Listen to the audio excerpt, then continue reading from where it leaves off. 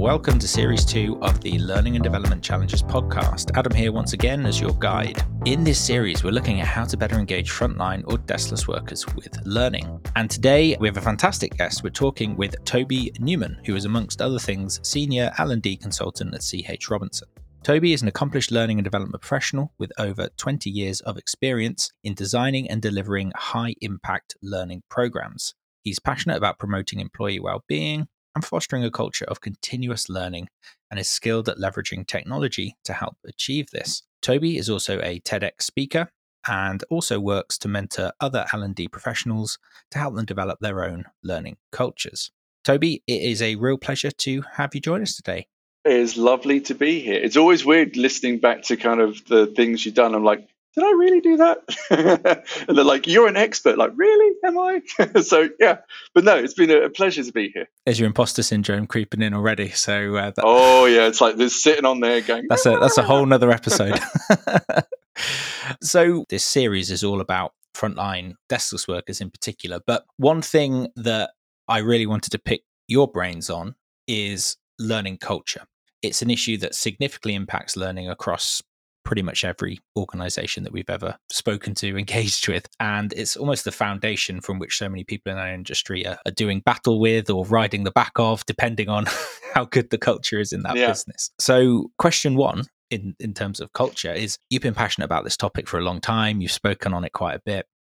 But I'd really like to strip everything back and get down to the basics. So can you explain to us, I guess almost in layman's terms, what a good learning culture can look like and what it can achieve? So like kind of what the bleep is this thing kind of thing. Let's start with the what. Yeah. So, yeah, I mean, it's, I think the easiest way to answer it is there is no right answer. And I know that's maybe a cop-out, but a learning culture is whatever the company deems it to be. It's not like one of these fads or one of these trends where it goes, oh, yeah, everybody needs to do this, and then you try and copy it. You can't copy other people's cultures, just the same as you can't copy other people's leadership styles or other person's vision and mission or whatever it is. So for me, in a sense, what a learning culture is, the change in mind shift away from a one and done, away from train, like the words like training or things like we're going to tell you what you need to know or we're going to educate you. And the shift is, it's not necessarily like throwing it back to say, no, this is your responsibility. But the shift is to say, I want you to think about your own development and where you're going, almost like a personalization of learning. And to say, it's your responsibility to drive your own culture. We'll help you. We'll provide the guardrails. We'll give you the nudge. We'll even help you to know, the coaching and stuff to know where to go. But the actual, the journey, as they say, you can lead a horse to water, you can't force it to drink. It's that kind of mindset to say, rather than, if you take that analogy, rather than grabbing the horse and then saying, kind of injecting it with water to say, here. Compliance training, we call that, don't we? Yeah. Pretty much, yeah. But rather than doing it that way is to kind of step back a bit, give them that space. So rather, if you think about guardrails, rather than those kind of really thin ones you see at the bowling alleys, that kind of my little one kind of rolls and bounces around. It's like, think of that, but having it a massive space with some guardrails on the side. So there's room for them to maneuver, but they know where they're going. They know what support they've got to do it, and they're off and running. Now, so that's the kind of the basic essence of a learning culture, is to shift away from it's our responsibility of learning companies, learning divisions, whatever it is, to tell people what to train, and a shift towards, well, we want to make, first of all, you the center of your journey. We want to empower you. So all our training is centered around not do this, do that, but this is why it's important for you to get to where you're going. To give you an example, we're doing some PDP training at the moment, personal development plan training. I could sit there and say, fill that form out, fill this out, do that, that kind of thing. That would be easy. But what we're doing instead is educating, helping the managers to understand and empower them in their own development, because it starts with them first. And then helping them in supporting their team and helping them to help their employees think, well, what are their goals? Not to tell them what their goals are, but to guide them into creating that goals and creating that environment. That's one element of a culture. I had a conversation in a panel discussion about where does culture start? Is it employees? Is it leadership? I strongly believe that it starts with the individual. Yes, the leadership need to be bought in. They need to understand that we need to create a learning culture. We need to create this kind of environment and they need to embody it themselves. But it can't just be thrown from them saying to down and down and down and down because it would just get diluted and gone.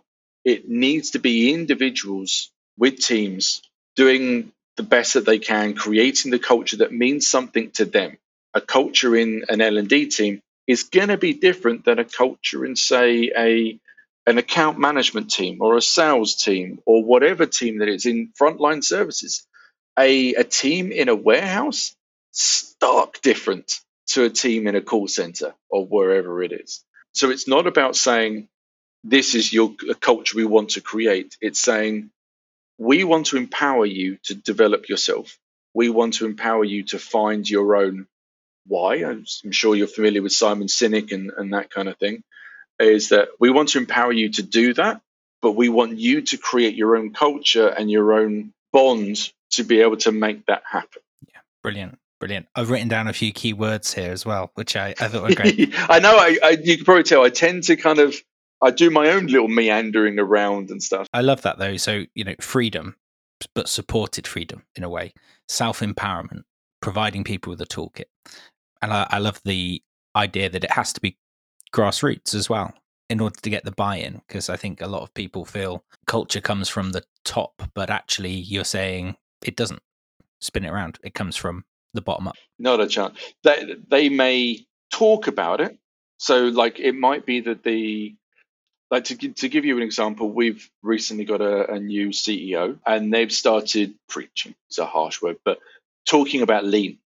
Everything needs to be lean, kind of customer centricity, reducing waste, etc., etc., etc. But one of the things I like the way he's doing it is he's saying, we want to do lean, but how you do it, that's up to you and your teams. Like you create the culture around how you want to do it, but I'm kind of giving you the North Star kind of thing, the name to say this is what the process we want to follow. I mean, it could have been lean, it could have been agile, it could have been waterfall, whatever it is kind of thing. But he put a name on it, but he didn't then say, right, every team needs to follow this. Like in my past companies, like they've said, right, we're going to go agile. And then they rolled out agile training for everybody. And I don't know if you're how familiar with agile, but it's like, it works for software managers. It works for some teams. You try and do agile for a learning team? Yeah, no, not quite. But the principles work, but not so they try to force a culture onto teams. And then what happens? Doesn't quite work. No, thank you. We're right where we are, and your culture just disappears. Yeah, I was about to say people just slip back to doing things how they know how to do them, and then you don't get that move forward which people are looking for. At best, they slip back to where they're at. Worst, they go backwards. They start regretting and like hating and leaving and all that stuff. It's not likely, but it can happen. Yeah, they're trying to fit a square peg into a round hole, aren't they? They're trying to use an agile methodology, say, on a program or a piece of work. On a waterfall process. It's just not going to work. Yeah, on a waterfall process. Yeah, exactly. Yeah. That's really good. And I like that as well. That kind of sneaks a little bit into permission, which I think is critical from leaders in any organization. It's giving people permission to make those decisions and empowerment almost. Yeah, and then giving them permission to make mistakes. I think it's an interesting word you use, that permission, because traditionally, if I think about a learning culture specifically, traditionally people have asked permission to learn, because that's always been the tradition, kind of like ever since it's been hammered into them. You will get training when we tell you to do it, and you have to ask permission to do it. And in this company, it's we're trying, but that mindset, getting away from that mindset of you don't need to ask permission. There are ways and means to do it. If it's no budget, you should have the ability to do it. Now, obviously, you need to work with your manager. It's not asking permission. It's saying, I have these development goals. This is where my career I want to go. Does this match with you, Mrs. Manager? Does this work for our KPIs and where our company's going? Where do we negotiate to kind of do it? How do I negotiate my time with you? Do I get any budget? If not, there are other ways to do it. And then let me kind of get on with it. But a lot of companies, including our own, it's like saying, they're still saying, where's the calendar for training for next year? And I'm like, when I say there isn't one, it makes me sound like I'm not doing any work. But it's actually harder to do a learning culture because it's not training anymore. You still do an element of training, but it's promoting skills. I mean, I talk about how us as L&D, we need to improve our own skills. And it's not just about, changing the way we talk about training or learning. It's about developing us. So I talk about, as an L&D professional, future skills are obviously AI, generative, tech, general, video production, knowing how to create your own kind of videos, podcasts, knowing what the difference between a raw file and an AAC file and an MP3 file, those basic stuff. At least I feel they're basic. But also it's things like, do they know what a good communication is? Not can they write an email, but do they know what communication is, what promotion is, what advertising is? Because that's what you have to do in learning culture. You need to promote. You need to engage people to do it, not just say, here's something. It's just assigning in the past. It's like you have been told to do this training. That's no longer the case, apart from the usual kind of compliance training and stuff. Yeah, of course, of course.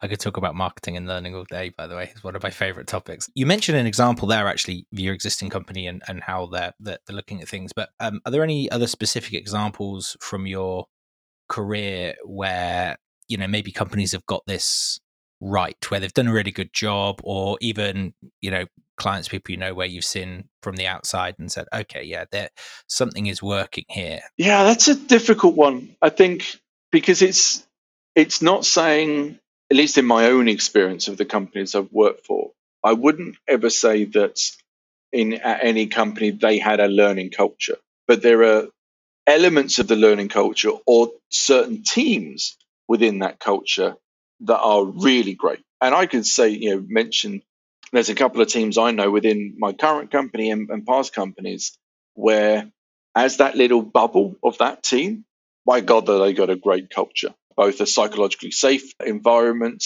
a culture where the manager, I've seen their one-to-ones or their personal development plans, and it's like a 4-page document all about their hopes and dreams and what their strengths and weaknesses are and where they're going to go, how they're going to do it, how they're going to check in, what they're going to do. It's a lovely piece of work. So you get individual cultures, but for me, one of the pieces that is missing from a lot of these teams is, and I'm sure you've heard the term growth mindset. Yeah, that kind of how you develop. For me, the one thing that I've always noticed with a growth mindset is it's very insular. I have a growth mindset. I need to be self-developed. I need to be self-aware, all those kind of things, but it's very insular. For me, when it comes to a learning mindset, which then creates this learning culture, is that sharing ability. So the ability for me, so like I said, you've got these individual teams, brilliant, great. What are you doing to promote what you're doing to your colleagues, to that manager's colleagues? And the usual answer is, nah, not really. So that's not that's a team culture.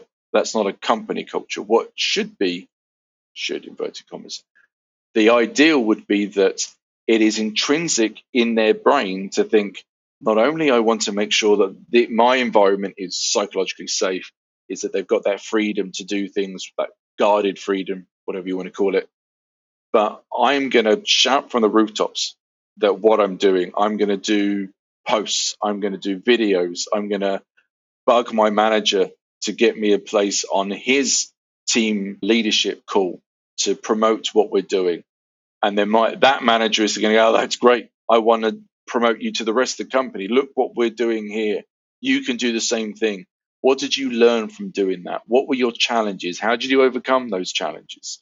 That is when you start creating a learning culture, because you get individual learning mindsets, maybe team mindsets, but then the culture is when they actively start sharing. And you probably heard social learning, this kind of idea that you socialize what you're doing.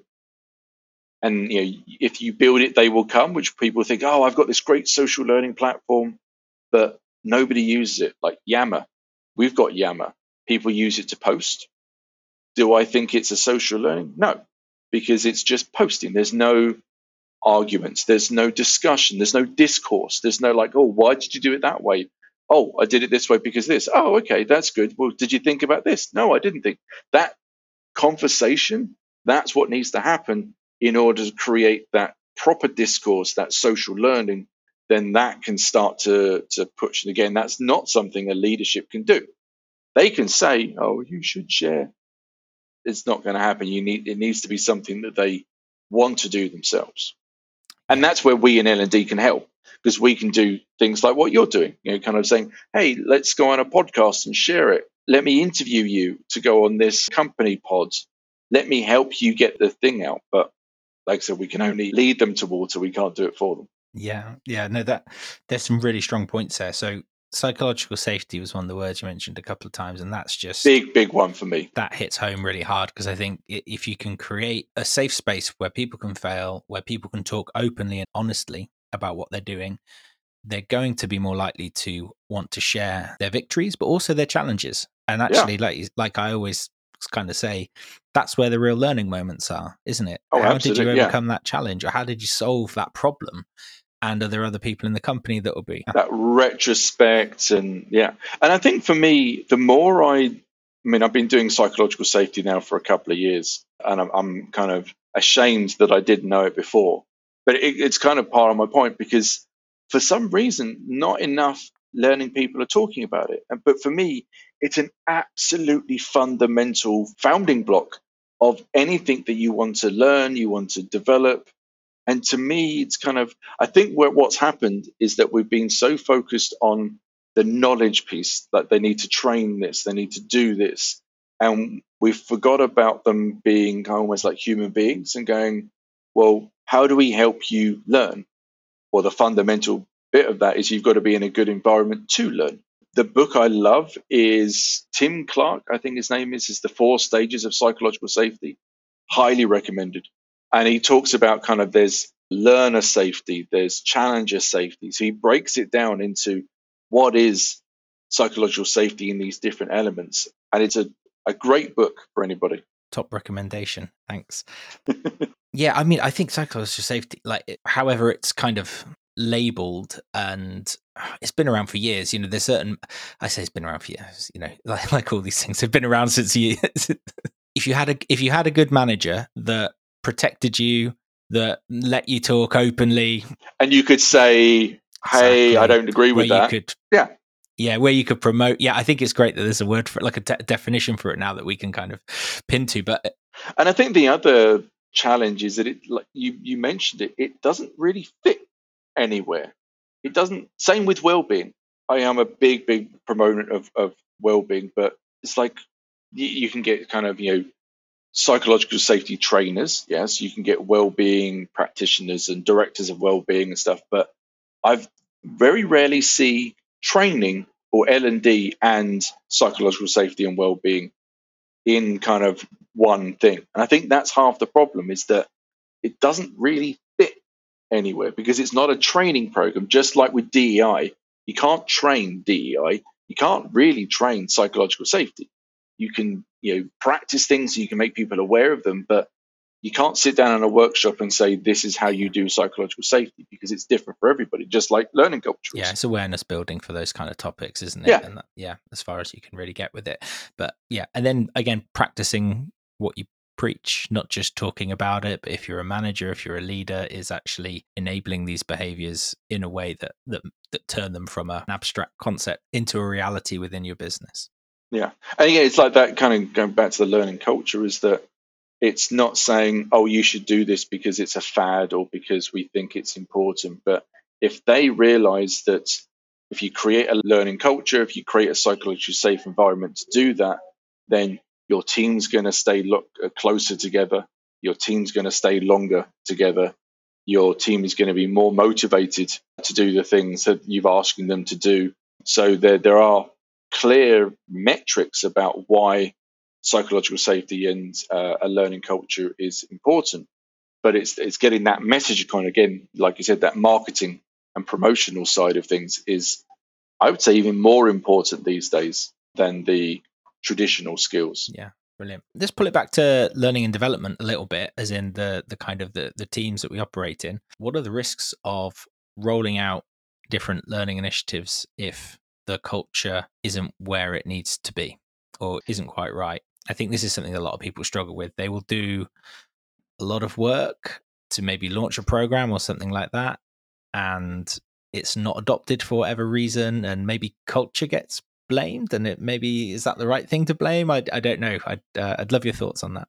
Yeah, let me think. So I think that the where I would align them is that you moving away from a list of training to say, this is all the training that we do, off you go, is to create a story to say, if you want to be in leadership or if you just want to create a good team because you want to hit your targets and all that kind of stuff, then our responsibility is then to say, well, not just take this training, that training, that training, that training, that training, is to almost give them a journey to say, well, you start here, and then let's say for the first month or 2 months kind of thing, maybe you're taking particular training, but we want you to practice these elements. And then over time, you build up an understanding that it is a journey that you're going on, not just like a robot that you download information in every couple of years or every couple of months or so. And I think what happens is that if that story of that thread of this is what it means to be team management or whatever it is not there, then people tend to think, I don't get it. Oh, I missed that. And it's just then becomes very transactional of kind of like, you want me to do this, so I'm doing it. But I wouldn't say people blame the culture because there isn't a culture to blame. But I think that if people are leaving, they'll usually blame training. And usually what's happened is, whereas the training team traditionally might say, but we've got all this training, they've got all this availability, they should be happy. It's like, no, but it's not about how much training you've got, but it's about the story and about how much they are part of it. The one thing I always talk about is when people say they're not engaged, you see this kind of like, I'm leaving because I'm not engaged or I don't belong. What they mean is, I'm not being listened to. They're leaving because in their head, at least, they want a career, they want to go here, they want to go there, and they just want to be listened to be able to say, yeah, go for it. We'll help you, but go for it. And I think for me, that's their disconnect. Don't know if that made any sense. No, it does. It leads really nicely into my next question as well, which is, how can we as learning teams, learning and development people in different teams, like, what can we do to support and enable learning culture? And I think you've touched on a couple of things there, like storytelling. Brilliant. Like, what stories do we create around it? Well, you mentioned the first bit is practice what we preach. Yes. Okay, that's a good We one. need to create our own learning culture. Like, hand on heart, can I say that I've been part of a learning culture myself in terms of our own team? Not every time. So it's that kind of doing that bit first. Once you've got to the point where you're kind of, you feel that you've got a good psychologically safe environment. You feel that everybody's got their own PDPs and their own journey, and they're going towards them, and they're sharing their ideas with everybody, and it feels like a good development. Because I mean, let's be honest. The last people that get developed in a company are the trainers. Yeah. We are usually the last because we're like always thinking of others, never thinking of ourselves. So that needs to change because, like you said, we need to also develop skills, storytelling, marketing, promotion, production, whether it be video, audio, articulate, whatever it is, learning how to make our own content. And I think that storytelling is not just, oh, I need to be a better presenter. It's about blended learning. It's about hybrid learning. It's about how do I tell a story through content to get people from where they are now to where they want to be, not where I want them to be. For example, things like when I do training, I never talk about objectives ever. Hate them because that's very egotistical for me to say, my objectives for this training are to help you understand this, this, and this. Who am I to tell you what you need to understand? I'm not you. I don't know what you understand or not. All I can do is say, in this training, I'll cover these topics. And then I like to do like what they call a synthesis at the end to say, well, what did you learn? What were your key takeaways? And then the sharing bit, what are you going to do about them? What is your next steps? What are your actions? It becomes much more personal. And then once you've got that environment, yes, there is the management. You've got to get past that hurdle of saying, well, we're not going to be running a traditional training anymore. And then maybe go, well, hang on a minute. Why are we paying you all the big bucks for this? So there's that challenge you have to have.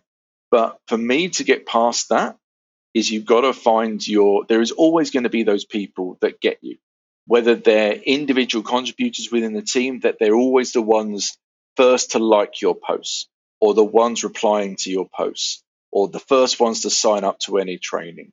It's always people in the company like that, whether it be individual contributors, managers, whatever it is. Find those people and find out what makes them tick. Why are they like the way they're liking? What do they do? And then by sharing those ideas, it's then not coming from us, it's coming from the people that are doing it. And like I said at the start, you do need that management buy-in to do a learning culture. But it's not a cost thing. So it's not like a management is like, oh, I'm going to have to pay $500,000 for this learning culture, like a new LXP platform I was or about to say, something. despite what the LXPs might tell you, yeah. Yeah, exactly. They enable it. They enable it. But one of the things I always talk about learning tech is that you need to do it yourself manually. And then all tech does is scale or automate. It's the only two things it should do. It cannot build the culture for you. You're absolutely right. It's the most biggest misconceptions. Like, we want a learning culture, right? By the LXP. It's all shiny. It's all lovely. Now, all that would do is it would cause more confusion because they're looking for a list of training and you're providing recommendations. Like, what's that? So maybe along the way, at some point, there's a nice shiny new LXP, but you need to create that mindset, that shift, that psychological safety. That doesn't need a platform. That just needs an understanding and an awareness. Yeah, I think you hit a point in any business where you need a technology to come in and, like you say, scale and automate, because invariably what you're doing, you're probably doing it with quite a small team and you're probably looking after quite a lot of people. But you're 100% spot on. You shouldn't be doing it until that need is really apparent. It's almost like a startup. It's like you've got to act like you're a little startup. You don't have all the big budgets and you're just doing it manually. And for me, the business case is to say, look, I'm doing this. It's getting these great results. And again, I'm not talking about KPIs going through the roof or something. Maybe it's engagement scores, whatever it is. But like, it's going well and I'm doing all this manually. It's taking up all my time. If we automated this, it's going to save up my time. It's going to save up employees' time. It will then scale across the business, and then we can add on to it. So it's kind of thinking, how do I do this small scale pilots, whatever you want to call it, but how do I make it work without any tech? If anything, it's actually easy without the tech because it's just you getting your hands dirty and getting involved, and then think about the tech afterwards. Yeah, because it's normally a big commitment as well, isn't it? You're normally looking at multi-year. That's the biggest and all thing. the rest of it, and also just setting up can take months. So versus just getting. I mean, I was talking with. Oh, absolutely. I was talking with mentioned about mentoring other learning people. I was talking with one person that they were told they need to get an LMS by their management. And that's the usual story. And you're like, why? It's like, I was told they want an LMS. All right. And I said to them, well, in my last company, it took me 5 years to go from concept to rollout. And that's research that's going to things like learning technologies in Excel, that's doing all of the recommendations and all of the requirements business. So you've got to go to every division and say, what are you doing now in learning? Where do you want to be in the future? Then doing all the demos and getting rid of all those idiots that try and sell you something that really isn't what they say it is. That whole process took me, probably 3 years. And then it was, once the actual contract was signed, it was a 6-month implementation. And then it was a 6 months program of communication until a rollout. So just the rollout took a year. Wow. Yeah. No, they're big undergoing, and high risk as well. So you're right to put the work in beforehand. You're talking millions over years, and that's a big, especially for a small company or even a big company that hasn't had something like that before. You're going from a learning division that's maybe spending tens of thousands a year to a learning company that's now asking for hundreds of thousands a year. That's a big difference. Big time. I wanted to pull back to one of the other points you made a second ago and talk about the marketing thing a bit, because one of the interesting things I've sort of discovered recently, or just had more conversations about, is actually touch points in learning. So your job in learning and development has massively evolved, like you say, from taking orders for training courses or delivering training day to day to actually, how do we influence people to pick up training, and how do we get our message across versus the hundreds of other messages they're getting every day? And so it's a marketing role almost. It's a promotional, it's copywriting, it's utilizing technology, because you might be running things on Teams, on Yammer, you might be doing live online. There's all sorts of stuff. Yeah, and like for me, I'm quite honest. I cheat. I use ChatGPT for a lot of the things, and it's like kind of, so you've got to know, what's out there and what you can generate and all that kind of stuff. So yeah, it's a different time spent, and I think going back to your kind of the original, what you were saying about your podcast in terms of frontline staff, is that's even harder when you're talking about mindsets and promotions and marketing, because if you're promoting to, let's say, a call center when everybody's on their computer, that is relatively easy because everybody's in front of a computer. You can send out one announcement and boom, it's done. It's in front of you. Whereas if they're all in warehouses, or if they're delivery staff, or they're on the road all the time, like, how the hell do you get that message out to change it and stuff? So that's a whole, hands on heart, I don't have experience with that kind of thing, but my hats go off to people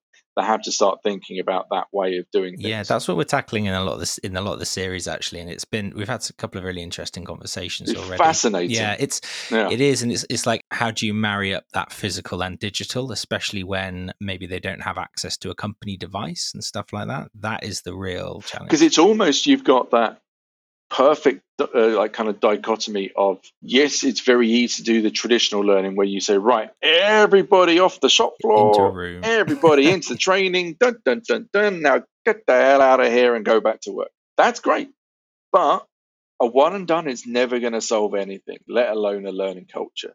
So the added technology of phones and kind of push messages and all these kind of things, and also the change of mindset to say, this is now your journey, you're actually freeing up more of your time. It's, if that driver or that factory worker or that warehouse worker, whatever it is driving their own journey of their own development and organizing their own time, and I don't know, listening to a podcast while they're working, obviously not in a safe way. Driving's a good example of that, because people listen to the radio and podcasts all the time while they're driving. Yeah, so I don't listen to the radio ever now. It's all podcasts. Yeah, I'd say I'm 70% podcast, and I run a podcast business. When I say all podcasts, I've got a 5-year-old, so we listen to Ariel on repeat. Yeah. So there's that. So people say, does learning cultures work for everybody? How hard is it? It is hard. In some areas, it's harder than others. But I have yet to see an environment where it doesn't fit, and if anything, doesn't improve the situation. Yeah, and it feeds into, like, we're talking about learning culture specifically, but we're not just talking about learning culture, are we? Because we're actually talking about the culture of an entire organization or a team. Because how open and safe and Yeah, psychological safety is a company-wide thing. It's not, oh, that's learning. No, you could almost call it a yeah, value for a exactly, company. it's a value, and it feeds into staff retention, as you mentioned. It feeds into happiness. It feeds into wanting to do more for your organization and going the extra mile and pushing yourself a bit further and all the rest of it. So it's And then you go down the well-being piece of psychological safety. Hopefully avoids things like burnouts, which cost companies millions each year. The benefits are way outweighing, but it's just, I think one of the challenges is that for any company, you can't just go, right, stop everybody stop, put your pens down, everybody to off your computer. Right, we're going to reset. We're now going to be X culture or learning culture. This is the way we're going to do it. It doesn't work like that. So you've got all these learning divisions rolling out all this training, and it's like at some point, when do you then go, well, how do you then create this new mindset while we're existingly rolling out all this traditional training? It's a really hard thing to do. So I'm not saying it's easy by any stretch of the imagination, but going back to those kind of skills that learning teams need, it's not a skill, but it's time. Giving yourself that space to go, well, not just what is our 2024 budget going to look like, what training are we rolling out, is to go back one step and go, well, what do we want? What's the company's mission and vision? How are we achieving that vision by just doing training every now and again? Can we do something different? And then giving yourself the time and just allowing yourself that time, so not beating yourself up by not dedicating 300 hours to training, to go, well, let's just spend a couple of hours a week just brainstorming, thinking about, well, what could it be different? What could a learning culture in this company look like? I mean, there's plenty of resources out there. There's templates you can find that get you started. And it's giving yourself the time to think about it and think, what would it look like for us, is the critical piece. take a step back to take 2 steps forward type thing. Yeah. I wanted to ask you before we wrap up, because we're coming up to time, but about one particular stage of the employee life cycle where it's often training heavy, and that's onboarding. So you start in a new role, you've got a lot to learn.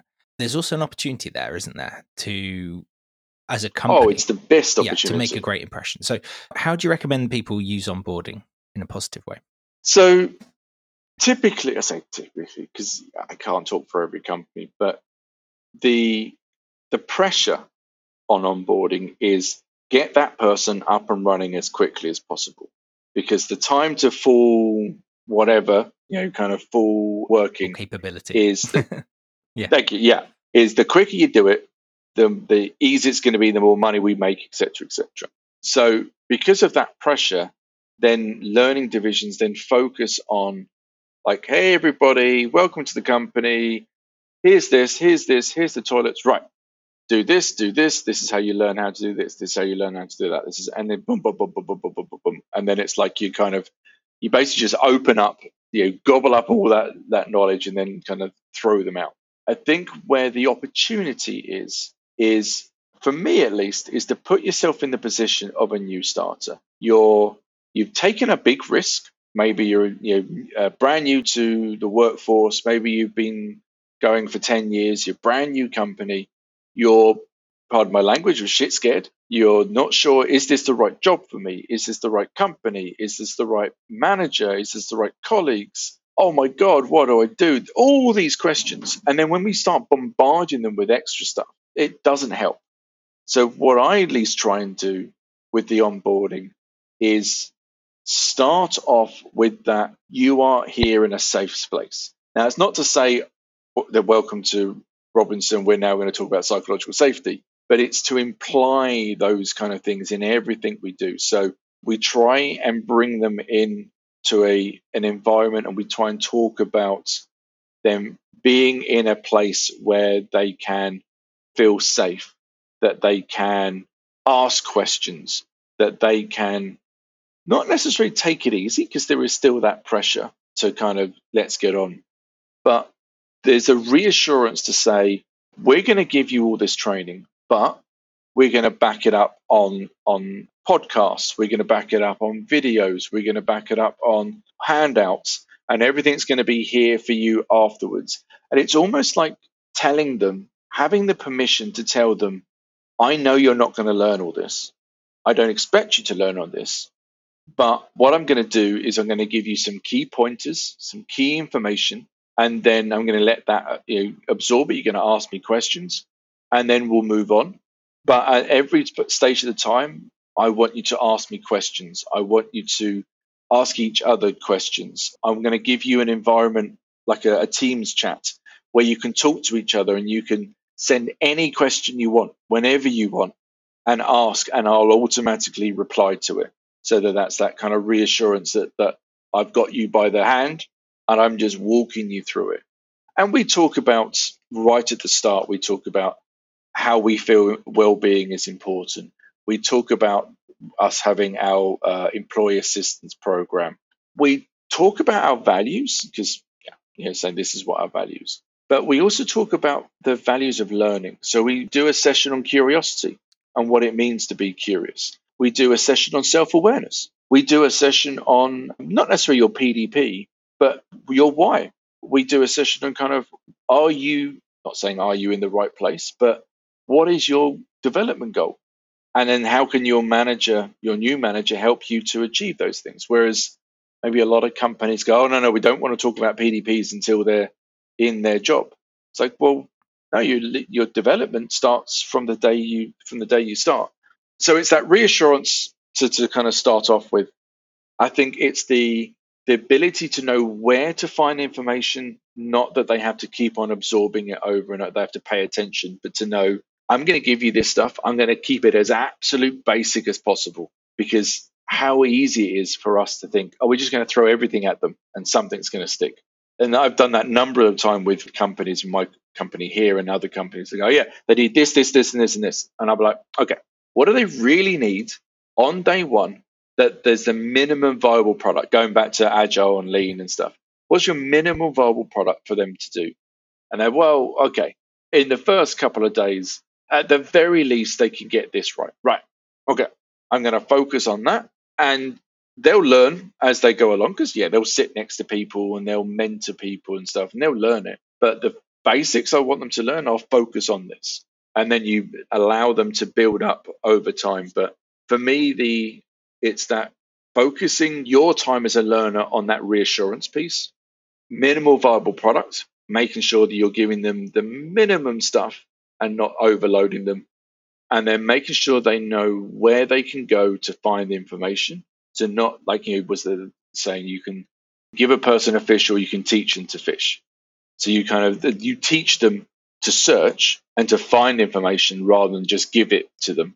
And then it's then that long tail to say, we're with you the whole step of the way, and we've got all these areas where you can ask questions and you can feel safe to come to us. But like I said, I'm nowhere near an expert. I would never class myself as an onboarding expert. I think there are people out there that have got far better experience than I have. And I'm not saying that kind of experience is perfect, but for me, it's like, if you can start including little aspects of this that fit to your environment, then for me, it's the all the better. Sounds pretty good to me. I've always worked for small companies or startups, and so my onboarding experiences have always been just start working over there and ask questions as you you'll go. Learn it. Yeah. Or if you don't know the answer, then create an answer, because we haven't thought of one yet either. And I think I think that one of the biggest things that I think a lot of companies do is assign somebody. It sounds very simple, but get one of your people that, again, is maybe part of their development plan, that likes to support others. Maybe you found that they're the giving kind of person. identify that person, give them some support in terms of how to facilitate, how to mentor. There are free training that you can get on that, and say, right, your stretch assignment is to look after, people call them ambassadors, buddies, whatever you want to call it. So, right, your job is to support that person. I'm L&D. I'm still going to be, I'm not going to back away, but I want you to be their contact person. But give them the support to do that. Don't just go, right, you go and speak to, it's like, no, I'm going to give you storytelling. I'm going to give you facilitation training. I'm going to give you mentoring training to be able to be the best that you can be at that. Yeah, no, I like that. I think that's really important as well, especially in larger organizations, just to literally help people navigate, who do I talk to about this? Where do I, it's stupid little things that if someone is there to answer those questions for you that invariably come up. It's so reassuring. Yeah, it's just reassuring, isn't it? And it's another kind of tick if you're going into a new role, going, okay, well, this company really cares because they've put a lot of effort into these first few weeks for me. So that I'm already on the front foot and I feel very positive about my new employer. I mean, the thing you need to be careful about is then if you've only got one person as that new person's point of call, and that person is not an ambassador for the company, which I've had in the past where I've had when I've joined a company and that person is like, what the hell are you doing here? This is a horrible company. You're like, oh, okay. Yeah. So you got to be careful. Not necessarily who you pick, but you're supporting, because that's usually what happens. You just throw somebody. So as long as you're supporting them and making sure that they are that positive influence. Yeah. No, because I guess it can swing the other way quite sharply. Fantastic, Toby. We're pretty much out of time, but I wanted to ask finally. You do speaking, you do all sorts of stuff like this as well. Where can people connect with you or find out a bit more about you? Well, so my acronym, aka alternative ego, evil side, whatever you want to call it, is the never ending learner. So that's my kind of thing on LinkedIn. I've attempted to have my website. I've done, if you want a good laugh, you can watch some of my YouTube videos on we'll there. Make sure we put a link to your website and LinkedIn in the show notes for everyone. But there's my TED Talks on there, the TEDx talk, sorry. And also there's my background of how I prepare for the TED Talk and those kind of things. So if people are interested in, not just the TED Talk, but what's the back end of it. I've done some talks on that kind of stuff. So yeah, it's kind of main where to catch me. Fantastic. Cool.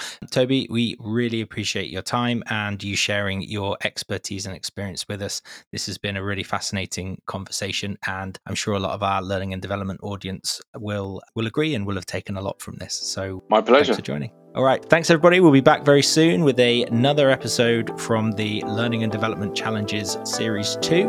We look forward to having you join us for that.